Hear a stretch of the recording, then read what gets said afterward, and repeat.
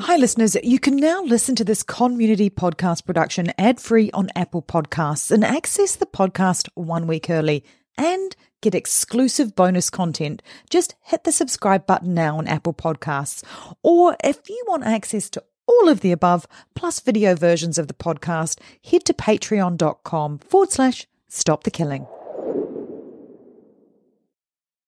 On the morning of August 1st, 1966, shots ring out from the observation deck of the clock tower on the University of Texas campus. It marks the infamous beginning of the modern era of mass shootings in America.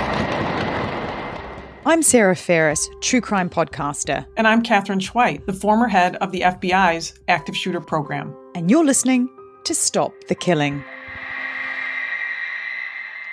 Well, hi, Katherine. Tell me, what case are we going to be looking at today? So today we're going to be discussing a shooting at a music festival in Las Vegas. It's an event not unlike one that many of us have been to before, whether it's an arts festival or music festival, but someplace where we're out in the open. And it had quite a unpredictable path and how it played out. And I think after it occurred, we had some great takeaways from that. And I say that as people who look back and say, you know, what we might have done that maybe could have prevented it.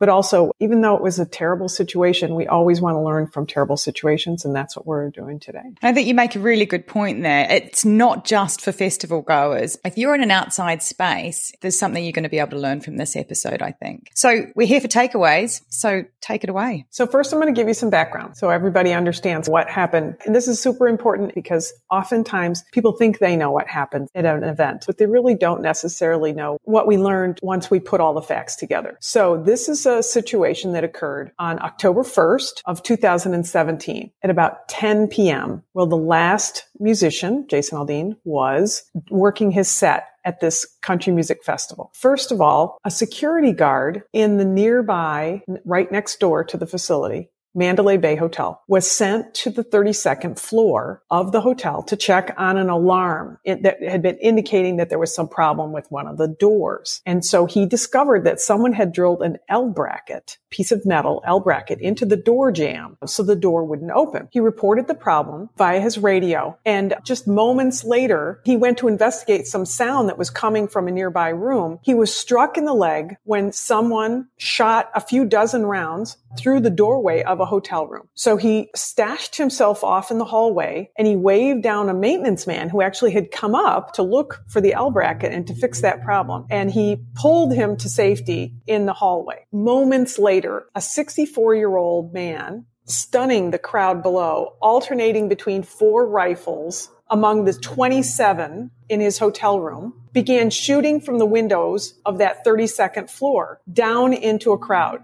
that were attending a Live Nation country music festival. The event, called the Route 91 Music Festival at Harvest Festival, as you mentioned, sponsored by Live Nation and by the MGM Resorts International, who owned the actual facility where the event was being held. So in a stunning sight, the shooter had broken out the windows to his hotel suite with a hammer, and he was raining bullets down from semi-automatic weapons. And everybody, really, including the police, were initially uncertain where the bullets were coming from, even which hotel they might be coming from, or whether they were coming from the ground or coming from up above. They didn't even know if there was more than one shooter. A lot of people to this day think there was more than one shooter. So until they began to witness really the fiery muzzle rounds coming from the darkness and the windows above, then police weren't certain. But at the same time, remember, there were officers upstairs. So the shooting continued almost without abatement for about the next 10 minutes. And when it stopped, sadly, 58 people had been killed and at least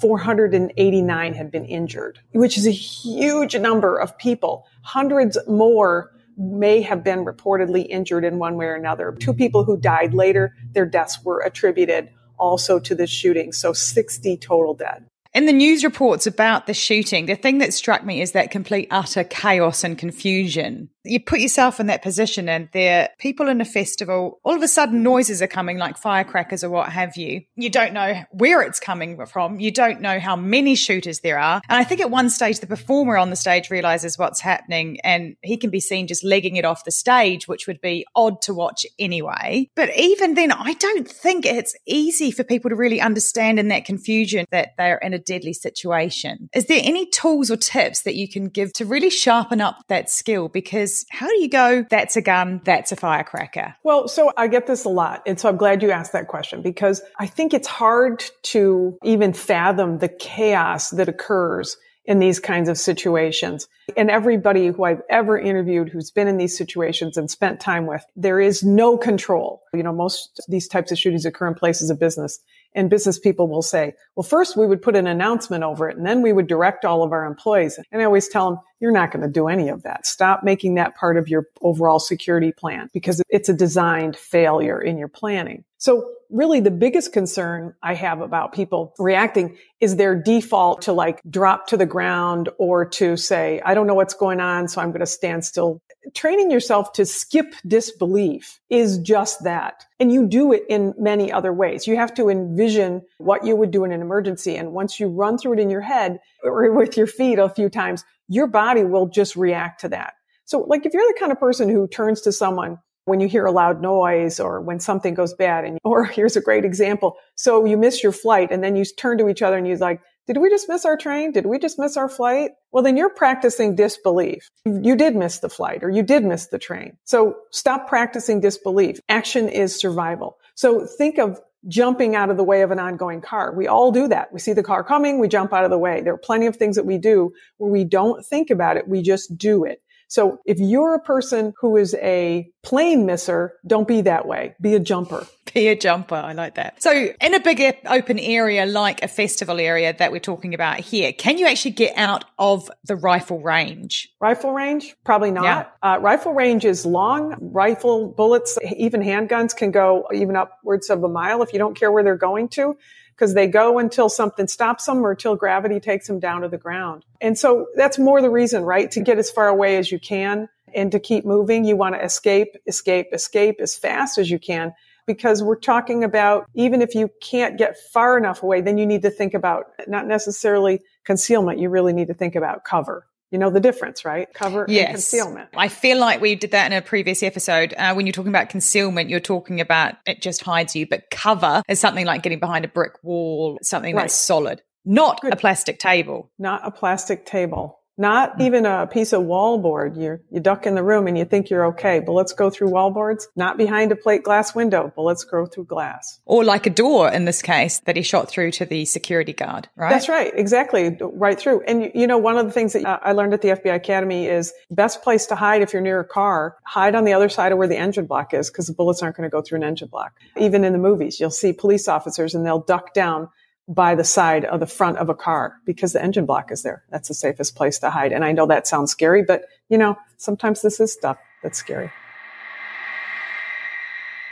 You mentioned that the gunfire was almost without abatement, but am I right in saying that there was a pause in the shooting into the crowd at one point before it started up again? You're definitely correct. In this case, he had guns loaded and ready to go. He put down one, he picked up another. You'd get a burst of fire, sometimes as many as like 80 rounds. So not a small number. A burst of fire. Then he'd put down that gun. He'd go get another gun. But in a lot of other shooting situations like this, we see magazine exchanges, meaning the cartridge that has the bullets in it. Those magazines would be changed out, and it takes time to do that. Sometimes somebody isn't familiar with the gun. They buy a new gun to do a shooting. They don't know how to change the magazines out. They might not, what we call seed the magazine properly, meaning set it into the gun properly, and that creates a misfire. We saw the first trigger pull in the San Ysidro McDonald's murder back in the 80s was a misfire, and that's probably because he didn't seed the magazine properly. And a lot of these shooters are using weapons they're not used to, so that's very possible. And we see those kinds of delays, and those are the delays that allow you, which I think is your point, to get up and run. Get up and run. Even if you hesitate, just go, because there are going to be these moments of changing magazines, or if you're close enough to do the fight instead of running. Again, it was a really short time period, but can you tell me exactly how long it was from the first bullet to the last? Because I think you said 15 minutes. Well, it took about 10 minutes for the shooting to occur. I think the shooting actually was timed because, of course, we have recordings at 11 minutes. And the police officers were there in the hallway almost immediately, right? So it wasn't really possible, though, for security and police inside and security and police outside to really have any timely communication in that 10 minutes. You know, we have great law enforcement that's trained because the law enforcement at each end knew exactly what to do to how to support the crowd. But we really just had a couple of minutes at each location to decide what to do. And in each event, inside and outside, they acted independently to figure out, okay, well, here's what we're going to do. And upstairs in the hallway, they moved towards the subject's room. Downstairs on the field in the venue, they worked on getting people out of harm's way and taking care of people who are injured. It's phenomenal amongst all that confusion that they managed to isolate the killer's location, isn't it, in such a short period of time? You know, Las Vegas is a big city. It's a vacation destination. And inside the hotel, security and definitely the police departments that service Las Vegas, they are up and ready to go right from the start. People come there to have fun, right? What happens in Vegas stays in Vegas. So the police forces there, the hotel security there are pretty solid, and they have pretty much seen a lot. The security guard, he's been shot through the door. He's on the 32nd floor and he was just investigating the L bracket. So really unlucky to have got that close to it. But he was able to communicate at that time, wasn't he? That's one of the reasons that they could get to exactly where the killer was. Because if we set the scene, there's 32 floors plus in a hotel. All they know from down on the ground is that maybe by that stage, they might have spotted the muzzle and communicated back. But this security guard managed to get that information straight to the people it needed to be with. Is that right? I mean, the fact that police and security were there in a few minutes is really just kind of amazing, right? So think of it, you know, when the shooting was underway, 2 officers were already on the 31st floor and saying, hey, we are hearing shots above us, because they had an officer who was shot on the 32nd floor and they needed an answer to that. Amazing. So can you paint me a picture of how many people were attending this festival? I think there were 22,000 tickets sold, which is 22,000 people in a small venue, right? And it's obviously not too small of a venue, but it's a tight venue. If you look at it, it's the set between hotels. It's a 15-acre open air venue. We know that shots went as far as 490 yards. That would be about 450 meters. Rifle rounds can travel very far and much further than that. So that's why we need to get people to move when they're out in the open air. So this festival was in its 4th year and a very popular music festival. I know people who were there. It's a great way to see, you know, the country stars you liked and still spend a fun weekend in Sin City. To give the listeners perspective, I think 450 meters is about the length of 4 American football fields in distance. That's huge. That is a huge amount of people that you could have packed into that space that were in firing range, isn't it? So this guy is just shooting down from that high vantage point. How do you stop that? Well, you stop it before it starts. I mean, in this case, the fact that the shooting stopped was a matter of kind of serendipity. That's a funny word to be using. Why? Well, serendipity, I guess, yeah, maybe that's not the best word when you also use that term to talk about having a great day in the park and running into somebody who's fun. It was serendipity that the officers were so close to the shooter. This is a 43-story hotel. 3,000 rooms, and it was only one of many hotels that were around there on the surrounding festival grounds. So he actually prompted the internal police reaction when he blocked the door. So his intent was to make it harder for police to find him. But what he did is actually made it easier for police to find him. So when the maintenance man came to the floor, this is the serendipity. He had a pass key because he was a maintenance man. So they were able to go into every room on that hallway floor, clear the hotel rooms out, make sure that the patrons were safe, and then get down to his room. And then when they did finally get into the front of his room, they actually blasted the door open so that they weren't standing next to it and found that he had killed himself and he was there on the floor. Wow. That's one part of the story I did remember, that he had killed himself. How did that play out? Well, I don't obviously have an idea of what was going on in his mind, but I do have a history of knowing what's going on factually in a lot of these types of shootings. I often find that these shooters plan up until a certain point because they do all their planning and the preparation. Anybody who creates this kind of violence moves on a pretty predictable pathway to violence. And we know that they get this idea and then they plan for it, which we know he did. And that includes getting all the right equipment. And then they make a plan. They're going to do it. But I think that their plan always seems to fail a little bit in what they're going to do afterwards. Some of the shootings, we find shooters standing with their weapons when the police show up and they're just kind of like, okay, well, I didn't plan past this part. And I think in this case, he may have planned to leave based on some information, but he also may have planned on killing himself. But I think at that point, he heard the police coming and he just decided this was the fastest way to get to where he wanted to go. And I think that's probably, kind of the hard part about it is we'll talk more about the shooter, but it was definitely a self-inflicted gunshot wound. And we see that happen when shooters don't have the plan afterwards on what they're going to do. Let's go back to the festival at the time. The shootings happened. It's got to be chaos. Did the festival provide security that could help when it was all happening? Well, you know what I talked to you about with the police and the hotel security? That's one end of the security realm. Live Nation security is kind of on the other end of the realm, right? There was a limited security from Live Nation on the festival grounds.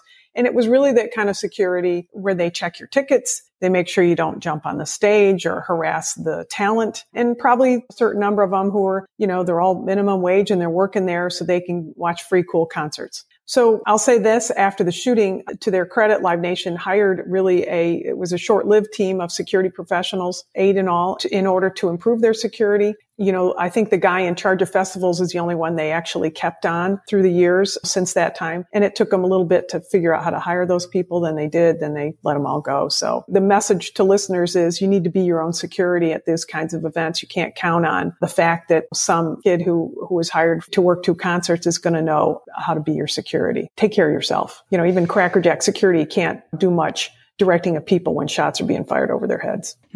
Actually, my daughter was just working at a festival about 2 weeks ago and had, I think, all of one online training hour beforehand. So it goes to your point. That's exactly how it happens, right? There's very limited security.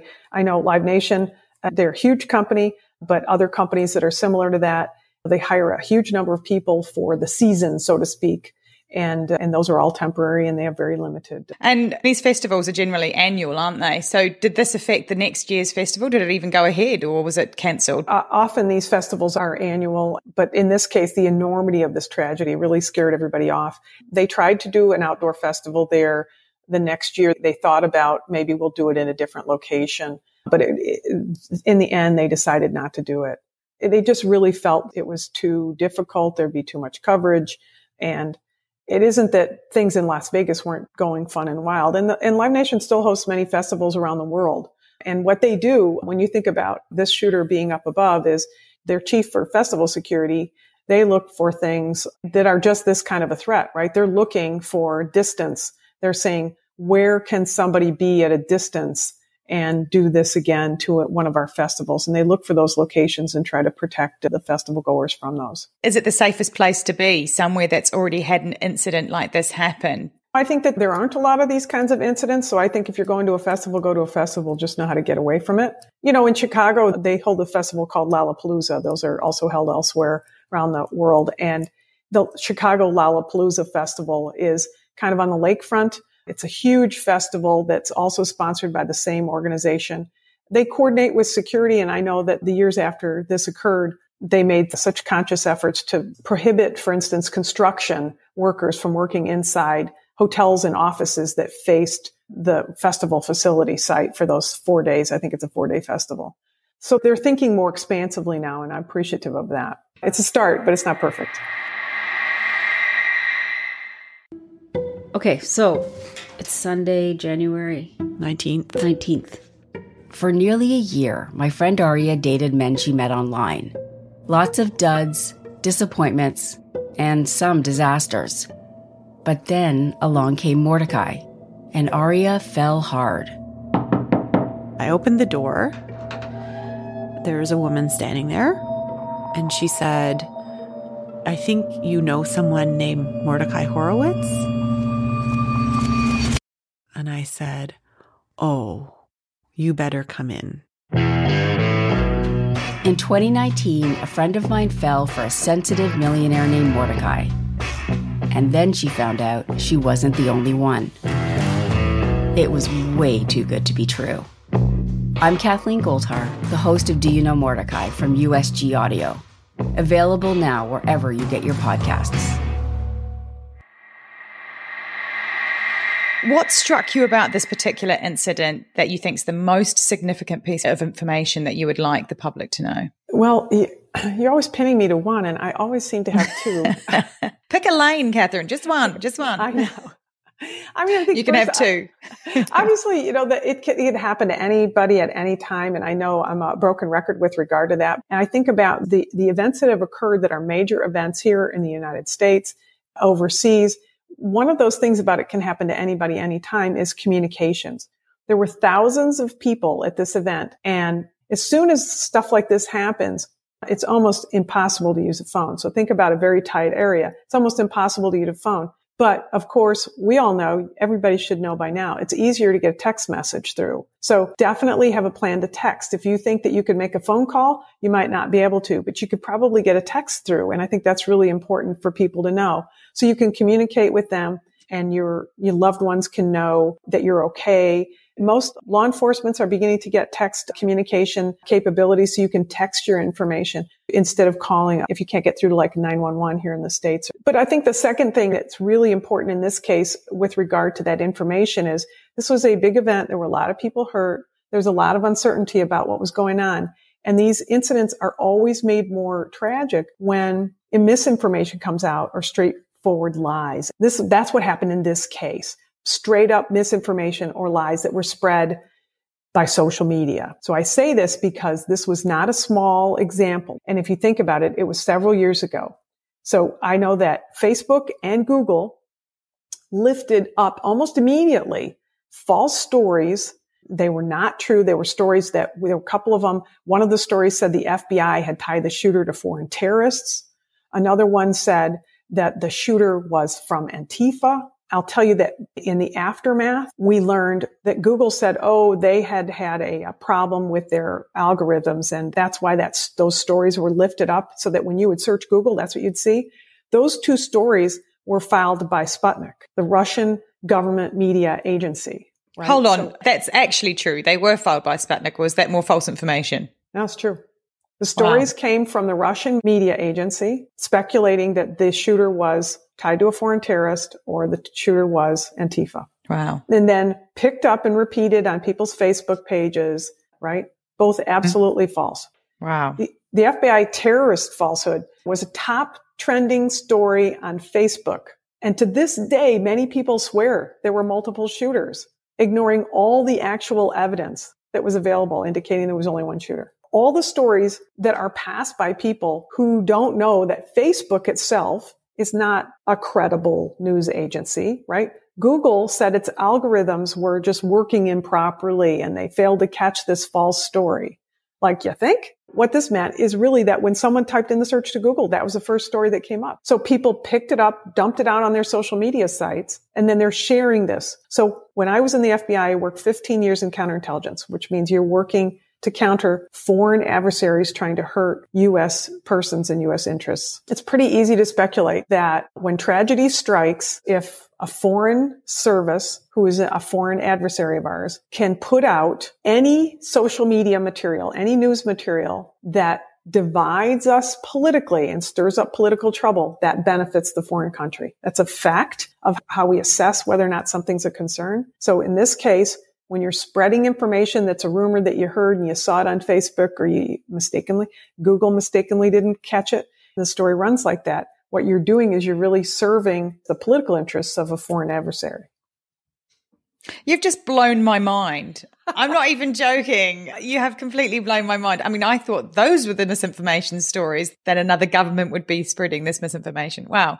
The other thing that I think is really interesting that you said in there, and I'm going to be squirreling away and passing on to my family and loved ones, is text. You can get through on text. I wouldn't have thought about that. I didn't know that. And I think that's great. Little tidbit there. And that's really it, because you don't have time to do anything. So you might be able to text a message to somebody who's already in your text system and say, I'm okay, talk later. And that's good enough. That's a text that you can blast it out to a lot of people. Some people choose to do that. They post it on a social media site. You can do it that way. We have earthquakes in New Zealand after one of the large earthquakes or anything like that now. You can post Sarah Ferris is safe and it'll be up on the profile, which is I think Facebook does that and they do it for natural disasters. And I think that's a great service they provide. So even though you're hearing me say one thing about Facebook, I just wanted to even it out a little bit there. Give with one hand, take away with the other. Exactly.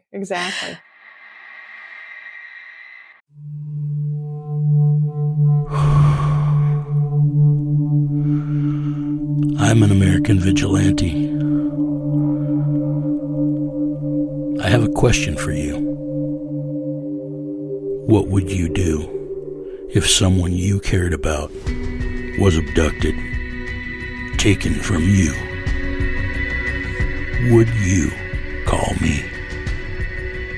Would you care about how I got them back? Download American Vigilante now.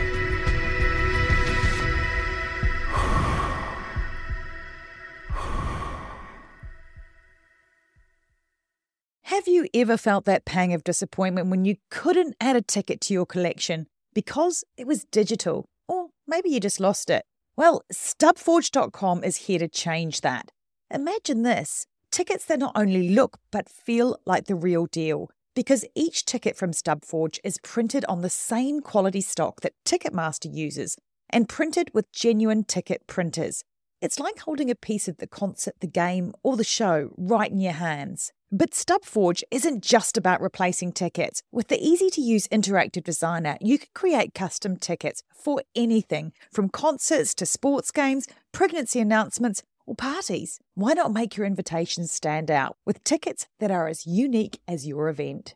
And if you're trying to complete a back catalogue of missing tickets, StubForge offers bulk discounts to make it both easy and affordable. With StubForge, you can once more give your loved ones physical tickets and see their eyes light up instantly at the best gift you can give. So whether you're looking to reignite your ticket collection, craft the perfect gift, or send the coolest invites, head over to StubForge.com. Start creating today and see how StubForge makes every ticket a story worth saving. Visit StubForge.com and start making tickets today. Let's go back to the festival and actually down on the ground. It's very confused. People are trying to work out what's going on. It's a very short period of time. We've talked about before the run, hide, fight. What should you be doing in this situation? Here, there is one answer to that. It is the run part. And the FBI and the federal government's so emphatic about it. They say the watchword here is escape. Wherever you are, escape from that location. Do not hunker down on the grass, which a lot of people do instinctively. And that's that teach yourself not to do that. But they duck down and they get on the grass. If you duck down and get on the grass, get up and start running.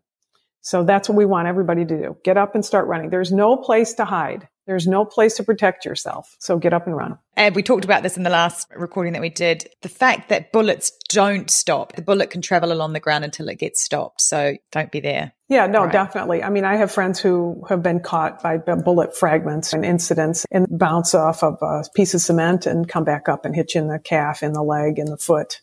And what specifically did you mean about taking care of yourself and others? Is there something else you're getting at there, I feel? Well, I am. I think because when I started working with then Vice President Joe Biden's office about working on what we can do better for law enforcement, at the time, I was focused very much on how can we help law enforcement do their job better? And then, of course, when I left the FBI, I changed my focus to how can I help the public be better prepared?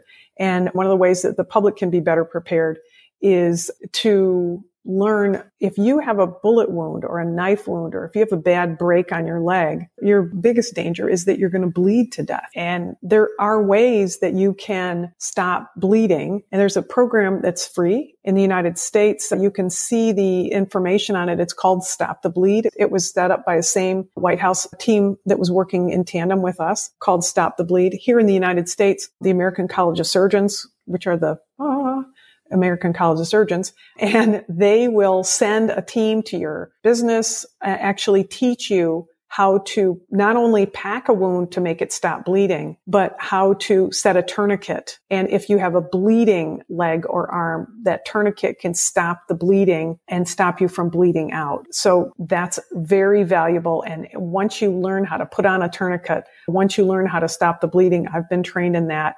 It's a very empowering feeling. It doesn't take long to train, but my gosh, once you know how to do it, it's pretty cool. I'm racking my brains about the last time that I would have done any first aid training. And I think, and this is terrible, it was probably going back sort of 18 years when I had my first child. But I do think we did learn about tourniquets at the time. And it did stick with me that I would put a tourniquet on, but maybe I've just watched too much Grey's Anatomy. I don't know if I'd do it properly. I think it's time for a refresher course for me.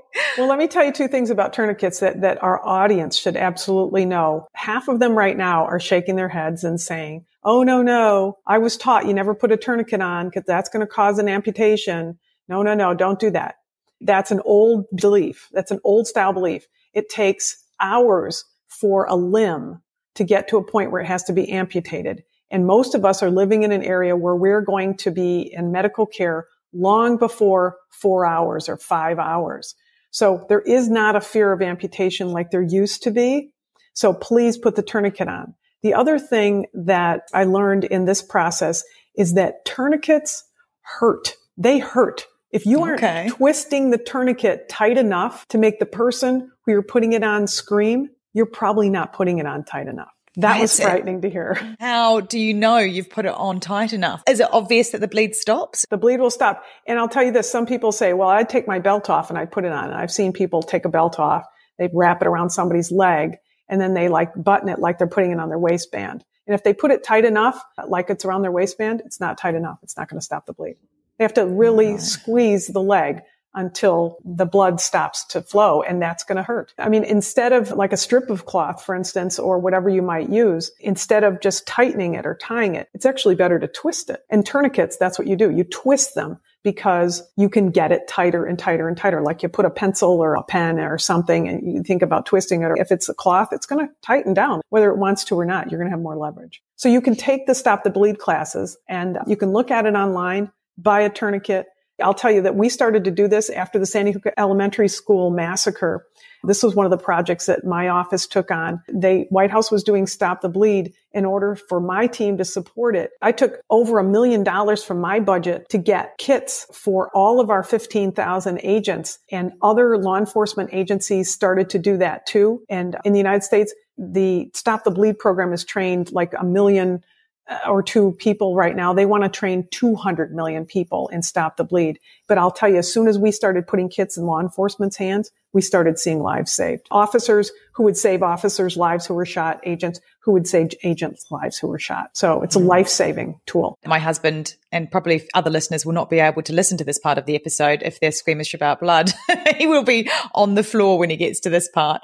It's one of those things that people don't learn it because of that as well. Yeah. No, that's true. I think you think, oh, I don't want to think about that. I don't want to do that. But if it was your child, and I think everybody can relate to it that way. If you're an adult and you think, okay, if my 4-year-old fell from the tree and he broke his leg and it cut open an artery, would I want to be able to save his life? Of course. How could I save his life? This is how you could save his life. Because somebody can bleed out in a matter of minutes. Very important information. So I'm adding first aid course to my list of chores this week. Not the first aid course with Band-Aids and solar cane. And that's I'm dating myself when I say solar cane, but yeah. I know what solar cane is. I lived without sunscreen. So we're back to the festival. There's normally some kind of perimeter that keeps people in and stops people just gate crashing, as they call it. Was that in place for this festival in particular? Absolutely. They did have security in place. This was a specific designated venue. Sometimes the festivals are just a fence, and all of those fences are designed to keep people from the outside getting in without coming through a gate. They're not as well designed for getting out of the festival. And so when you go to the theater and they say, look for the emergency exits, That's really what this is. You have to think about what are the emergency exits.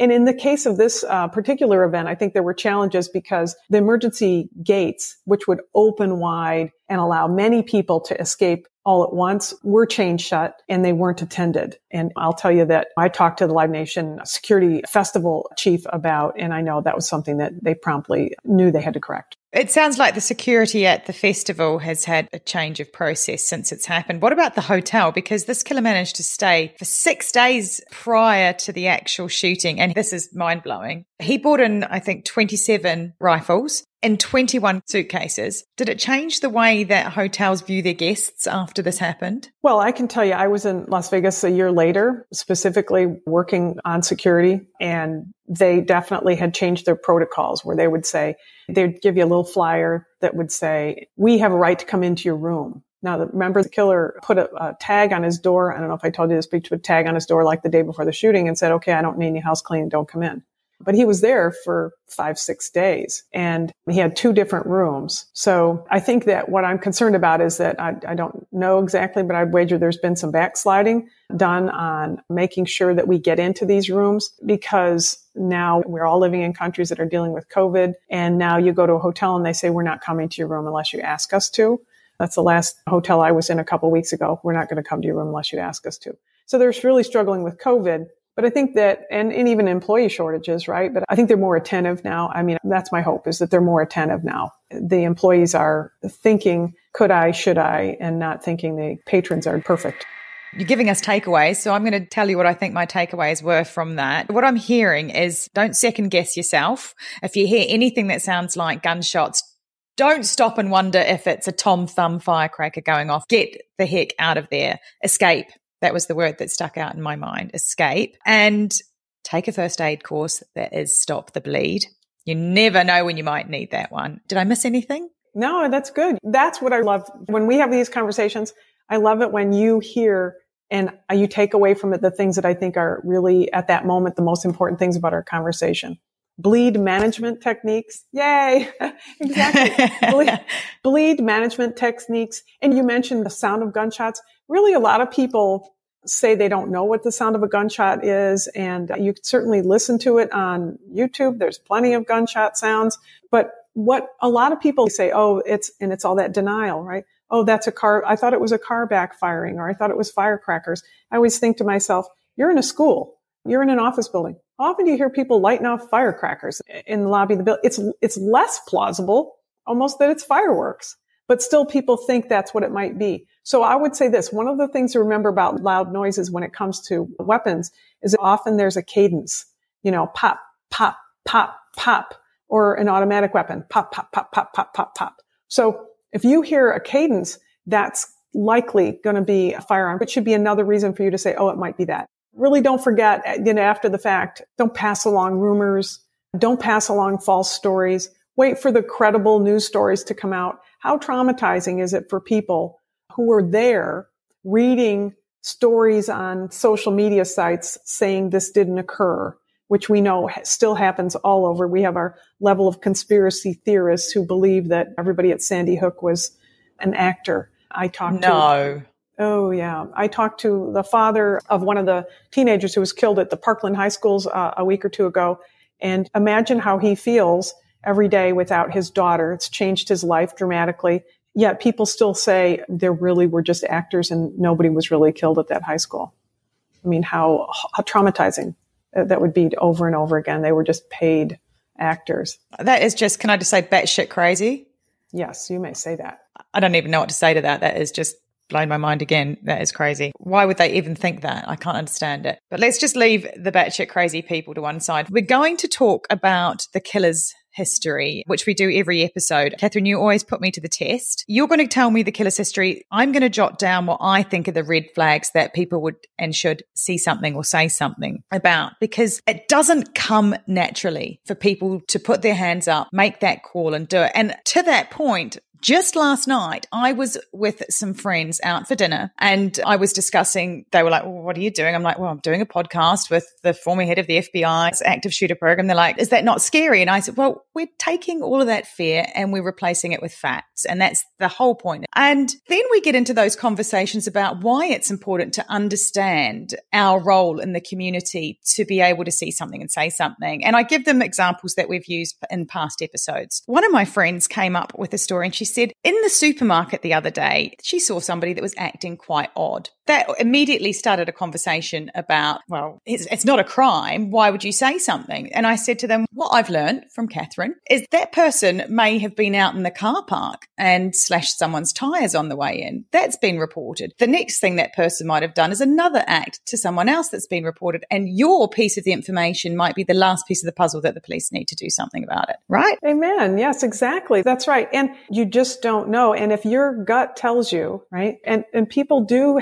hesitate to say things and they shouldn't, but we have to teach people that because targeted violence is just that. It means that there's planning and there's preparation that goes along with it. And we're looking for all those little signs. And what was this violent offender telegraphing to other people? They all telegraph signs. They do the planning. They do the preparation. So we want to make sure that we catch them beforehand and see whether or not they are planning something, whether or not they're aggrieved and they can't get over it, and have somebody intercede before they let it get so weighted on their shoulders that we see killers, even those who've left messages in death, say, I had to do it. You made me do it. I didn't want to do this. And that's their reasoning of how everybody else didn't see their signs. I want to take a moment to tell you about my podcast, Carol Costello Presents Blind Rage. In 1984, a woman named Phyllis Cottle was abducted in broad daylight, tortured, and left to die in a burning car in Akron, Ohio.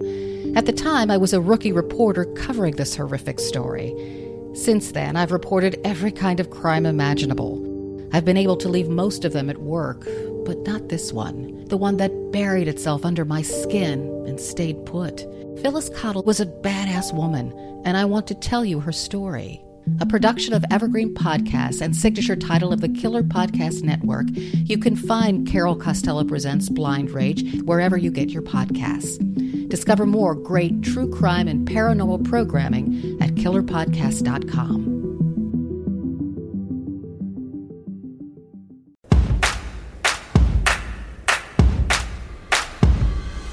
We are gathered here today to give you permission to plan the wedding that you want. I'm Jessica Bishop. And I'm Sari Wienerman. And we're the hosts of the Bouquet Toss podcast. Today's couples have to juggle so many things, from family expectations to outdated traditions and what's currently trending. So to make it easier, we're going deep to figure out why we do weddings the way that we do, so you can decide what to keep and what to toss from your wedding day plans. You are cordially invited to subscribe to the Bouquet Toss wherever you get your podcasts or at evergreenpodcast.com. By the power vested in us, we pronounce you free to plan your day your way.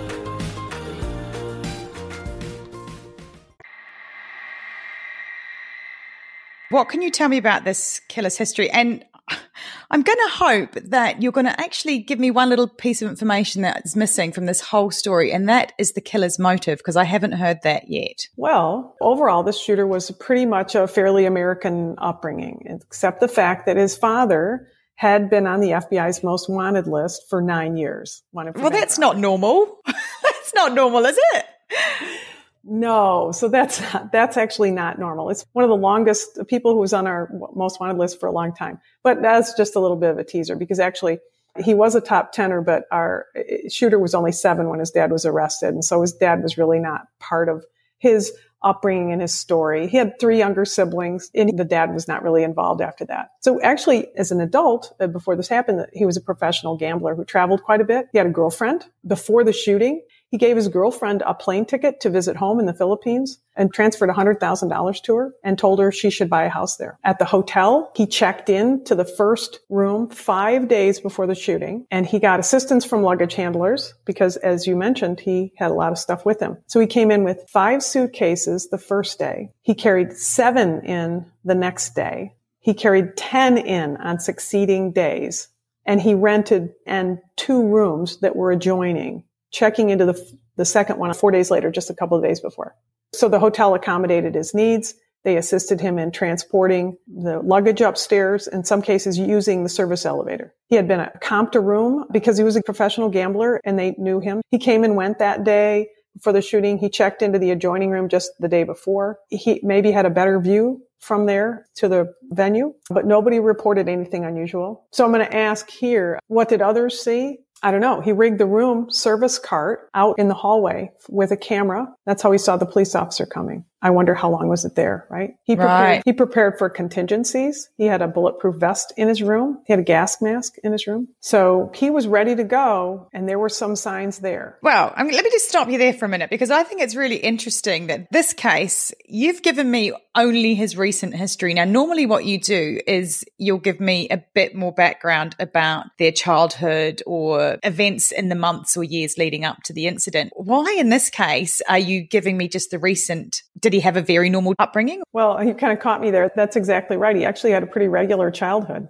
As an adult, he worked hard on a lot of jobs. He worked as a letter carrier, and he worked for the Internal Revenue Service for a time. He was a contract analyst, which basically he was an accountant by trade. He married twice. Both of his ex-wives said they got along with him well. He owned real estate. He was successfully managing real estate holdings and buildings. It really made him a pretty wealthy man. He was reportedly very generous. He would rent out several rooms and invite family and friends, and he would cover the costs when they came to Vegas. He even reportedly had 2 small planes and a pilot's license. When he did finally turn to professional gambling, he gambled enough. We don't know how successfully, but he was comped rooms at the Mandalay Bay and elsewhere. He traveled extensively with his friends and family, and he was known to be a pretty nice, generous guy, a little quiet maybe. I'll add that in retrospect here's a few little tidbits I learned as the investigator. Around the time of his death, some people said they thought maybe he was losing some of his wealth, and he was on anti-anxiety medication. One other tidbit, he was seen doing target shooting practice. I know this is a foreign concept to many of our listeners, but yeah, he was out in an area of the desert a couple of days before the shooting, firing weapons in a place where other people have been seen to be target practice and shooting, firing weapons. So all in all, it sounds like he was a functioning adult and actually quite successful. We've spoken in the past about leakage, where the person will be giving clues away earlier before it starts. And all in all, he sounds like a functioning adult. So a really tough one. So I guess I'm going to go back to the information that you did give me and see what I would pull out as being the things that I think may have been pinch points along the way that somebody could have said something and say something. The hotel. Right. There seems to be several points along the way that the hotel could have perhaps notified someone or asked a question. But I guess the caveat to that is the hotel's a really big machine and it was over 6 days. So it might not necessarily have been the same bellman every day, taking him up in the elevator, helping him with his luggage. So maybe they wouldn't have put the 2 and 2 together, 21 cases. We've already taken 20. What are you doing? But what I would say is I do remember watching the video footage of this. And when he comes out of the elevator, the bags that he has aren't your typical suitcases. They are very much now that you know that they had guns in them, it's clear that they had guns in them. So this guy's here to gamble, bringing up 27 weapons, so heavy bags, and probably rattling metal on metal. The fact there that nobody asked the question was politeness, I'm guessing, is probably what happened there, right? Probably. It was probably a question of you don't question your patrons, right? And I think that's where hopefully there would have been a little bit of that change that we would have had, because you're right about the weapons. It's easy to say, this is what was in those boxes. Those were not suitcases. And I'll tell you, he moved those heavy gun cases filled with ammunition. He shot 1,000 rounds of ammunition. That's probably 40 pounds. Those rifles are about 10 pounds a piece. So when they're loaded, maybe 4 kilograms. So a lot of weight that the bellman would have seen how heavy those cases are. Hopefully anybody who packs guns would know you never hear metal on metal. But you can see my naivety there, can't you? That's okay. Really? That's all right. I like that naivety because it could damage him. You wouldn't do that. But that was definitely a pinch point, like you said. There were probably some others. Can you think of who else might have seen? So I also noted down that he hired that second bedroom, which I thought was quite weird because I don't know how that played out. But if he's gone to the receptionist and said, I want to get a second room for my girlfriend, he's 64 years old. How often do you hire a separate room for your girlfriend at that age? That might have struck me as a little odd, not being judgy, but I'm just saying. you know. What are you thinking? I know. When I'm 64, you don't really hold back. So I thought that would be maybe one instance, but also room service, right? The room service, did they go in there and every day, all of a sudden, there's this build up of another suitcase? You can't hide 21 suitcases, even if they don't know what's in them. No, you can't. And these don't look like suitcases. These are big plastic boxes with big pieces of foam inside of them to protect the weapon. Okay. So how did I do? Good. I think definitely the bellman, you wonder if there was conversation back in the bell room about, my gosh, that guy up on the 32nd floor, but that never got conveyed potentially to a point where it might have made any difference, and certainly never to security people who might have inquired. And then the cleaning people, I think you have to let them go in. And I know I don't like people in my room. I'm very careful about that. When I'm in a hotel, I'm often putting that little tag on my door. But that's a watchword. It's a warning sign. And the only people who can really get us to there are the people who have legitimate, reasonable access to that room. You know, security doesn't, but the cleaning people do. Now, hopefully, our people are trained in the hotel business to be more comfortable with saying something if they're concerned. You make a good point, actually, because I was thinking maybe the bellman would have that conversation with the killer. But you're right. Back down when he's talking in the breakout room, that's the opportunity to have those conversations. My question to you is, did anyone actually report anything in this case? No. And I want to go back to one thing that you said before about the surveillance video that you saw. You know, surveillance videos are often used for theft prevention, theft detection. They're used in retrospect. But a good surveillance system, a good camera system in a building is used for prevention. You should see somebody ahead of time. And in the casinos, they know that. They see if somebody's doing something and they intercede. And they have a lot of people in the casinos working in these big rooms with tons of cameras. And part of the adjustment, I think, for anybody who runs a surveillance system who has cameras is that the purpose of those cameras shouldn't be just for after the fact to find out what happened. It should be before the fact. And I know that I'm in hindsight telling them what they should do, but I'm trying to be critically helpful in saying, is there a person who's sitting in front of those cameras saying, wow, that's a lot of stuff to be hauling into a room. Who is the guy who checked into that room? Is he with a television crew? I've worked with a lot of television crews, and they move a lot of equipment that fill rooms, but that equipment is an indication. We know that's a television crew. Not a lot of people check into a hotel to gamble and check in with that amount of baggage and luggage. And could the surveillance person in security have seen that? They're trained for that more so than the person that's going in and doing the cleaning in that room, right? Because I know people have done chalet cleaning jobs and all that kind of thing. That's not part of the training. Right. Exactly. It isn't. Right. And I mean, it should be just a little part of it. You want to feel safe when you're staying in a hotel or a motel or whatever it is. You want to be safe, but you want that safety to include security about something that might be a danger around you. So really, they didn't have an opportunity to see those things, but we hope they will in the future. We don't always have time to go into every behaviour of concern on each of these episodes. So, Catherine, in this case, what would you like to highlight in this killer's background? Let me just start out by saying a year after the FBI came out, the behavioral team came out and said they had like 10 different findings. But they said he acted alone. They said there was no clear or single motive, which is what you asked me in the beginning. There were no grievances. There was no inspiration by politics or other ideologies. They obviously concluded that he died by suicide. They speculated, which was, they recognized this was speculation, that maybe he just wanted to gain a little infamy like his father, right? But they included that he was not unlike a lot of other shooters. So think about where he is. He had all kinds of stresses and he had concerning behaviors in his life. So when you ask me, okay, well, what kind of behaviors did we have? We didn't really have any behaviors of concern except for the ones that we addressed already, but we didn't have any in his lifetime, right? Most of the time we have a pretty good indication because investigation tracks backwards on a shooter's history. And we see there was this clear trajectory towards violence. And at times that trajectory might be slow. It might be a matter of a few days. It might be a matter of a few months. It might be a matter of a couple of years. But here, behavioral experts, they're not in the guessing game. And they said, we don't have anything that indicates that there were these behaviors of concern that would have maybe prompted everybody to see way ahead of time. The behaviors that we saw at the hotel, like you mentioned, there certainly may have been other people who saw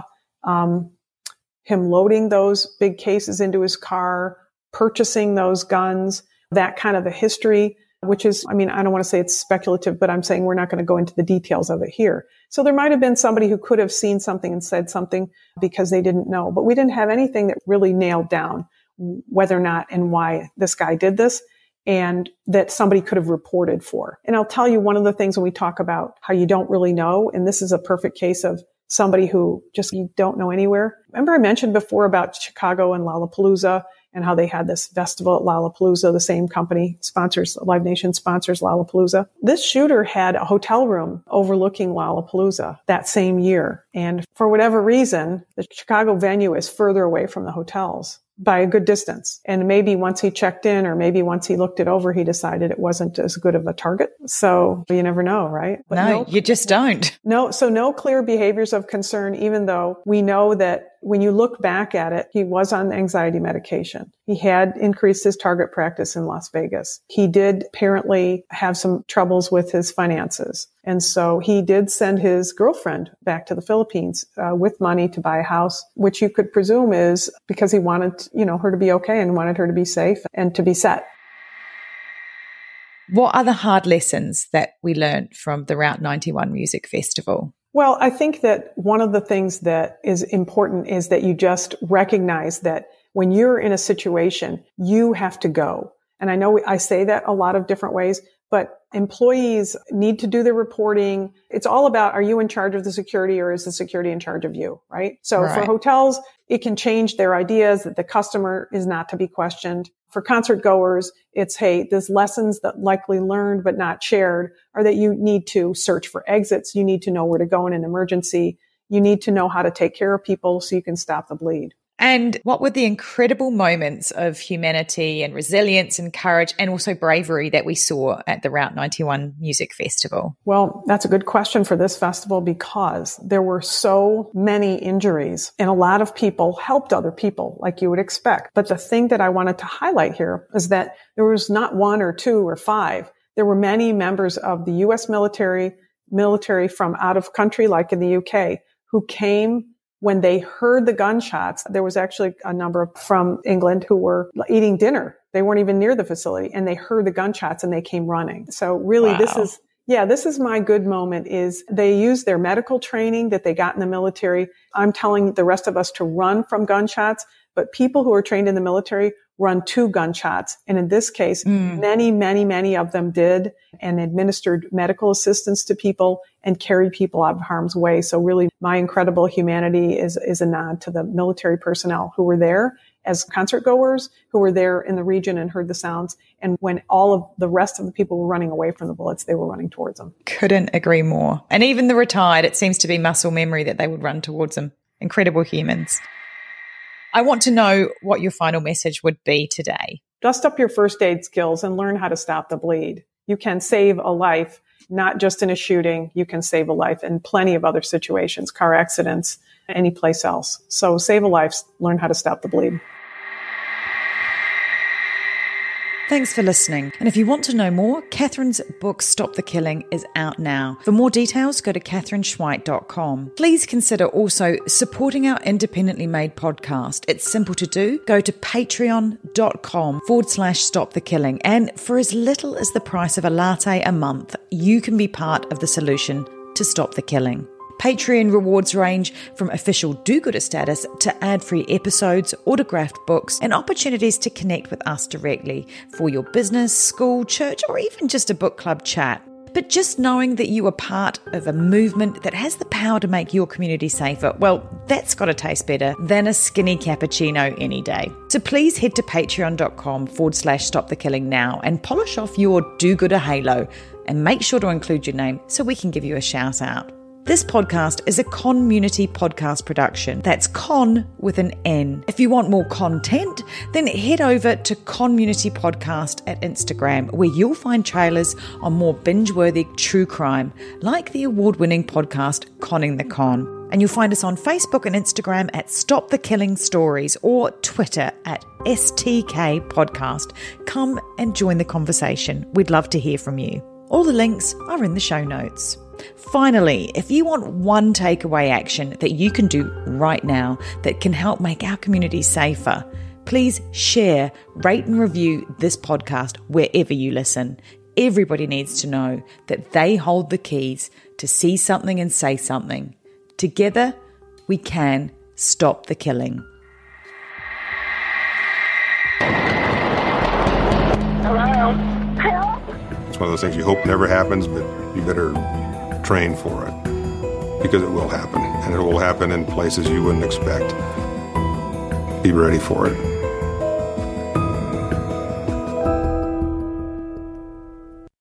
Something is creeping, don't follow it down. 24 hours ago, I found out the person that I've been dating for the last 6 months is a con man.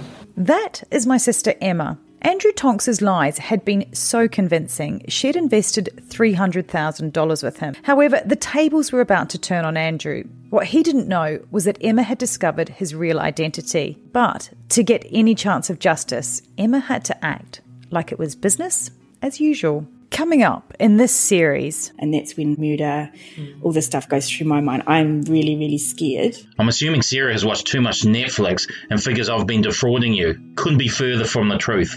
That's what this was, a real-life story that seems so unbelievable, but it was actually true.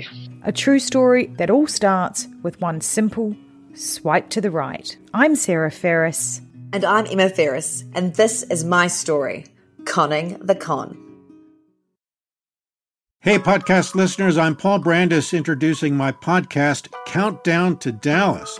It's a fascinating, in-depth look at the seemingly unconnected events that led to the assassination of President John F. Kennedy. It's based on my book of the same title. In that book and in this podcast, I go all the way back to 1939, when Lee Harvey Oswald was born into a troubled and dysfunctional family. I'll follow his transient and often violent teenage years and young adulthood, painting a fuller picture of the man who would later become Kennedy's killer.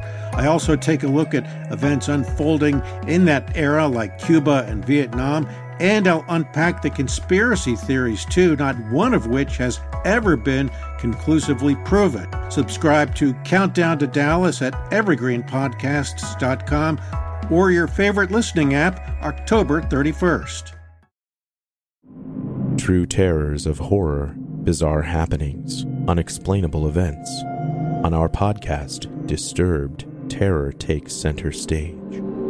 Each episode is a journey into the darkest corners of human existence, delving into bone-chilling tales of kidnappings, serial killers, maniacs, and the very essence of your worst nightmares coming to life on this weekly true horror show. Disturbed is not for the faint of heart. It's an exploration of real, unadulterated horror sourced from everyday people. Each episode is a descent into the macabre, where we narrate stories that will leave you on the edge of your seat and crawling in your skin. We navigate the disturbing narratives that lurk in the shadows, offering a raw and unfiltered listen into the most terrifying aspects of the human experience. Enter at your own risk and let the unsettling tales unfold in the haunting realm of Disturbed. And remember, listeners, stay safe out there.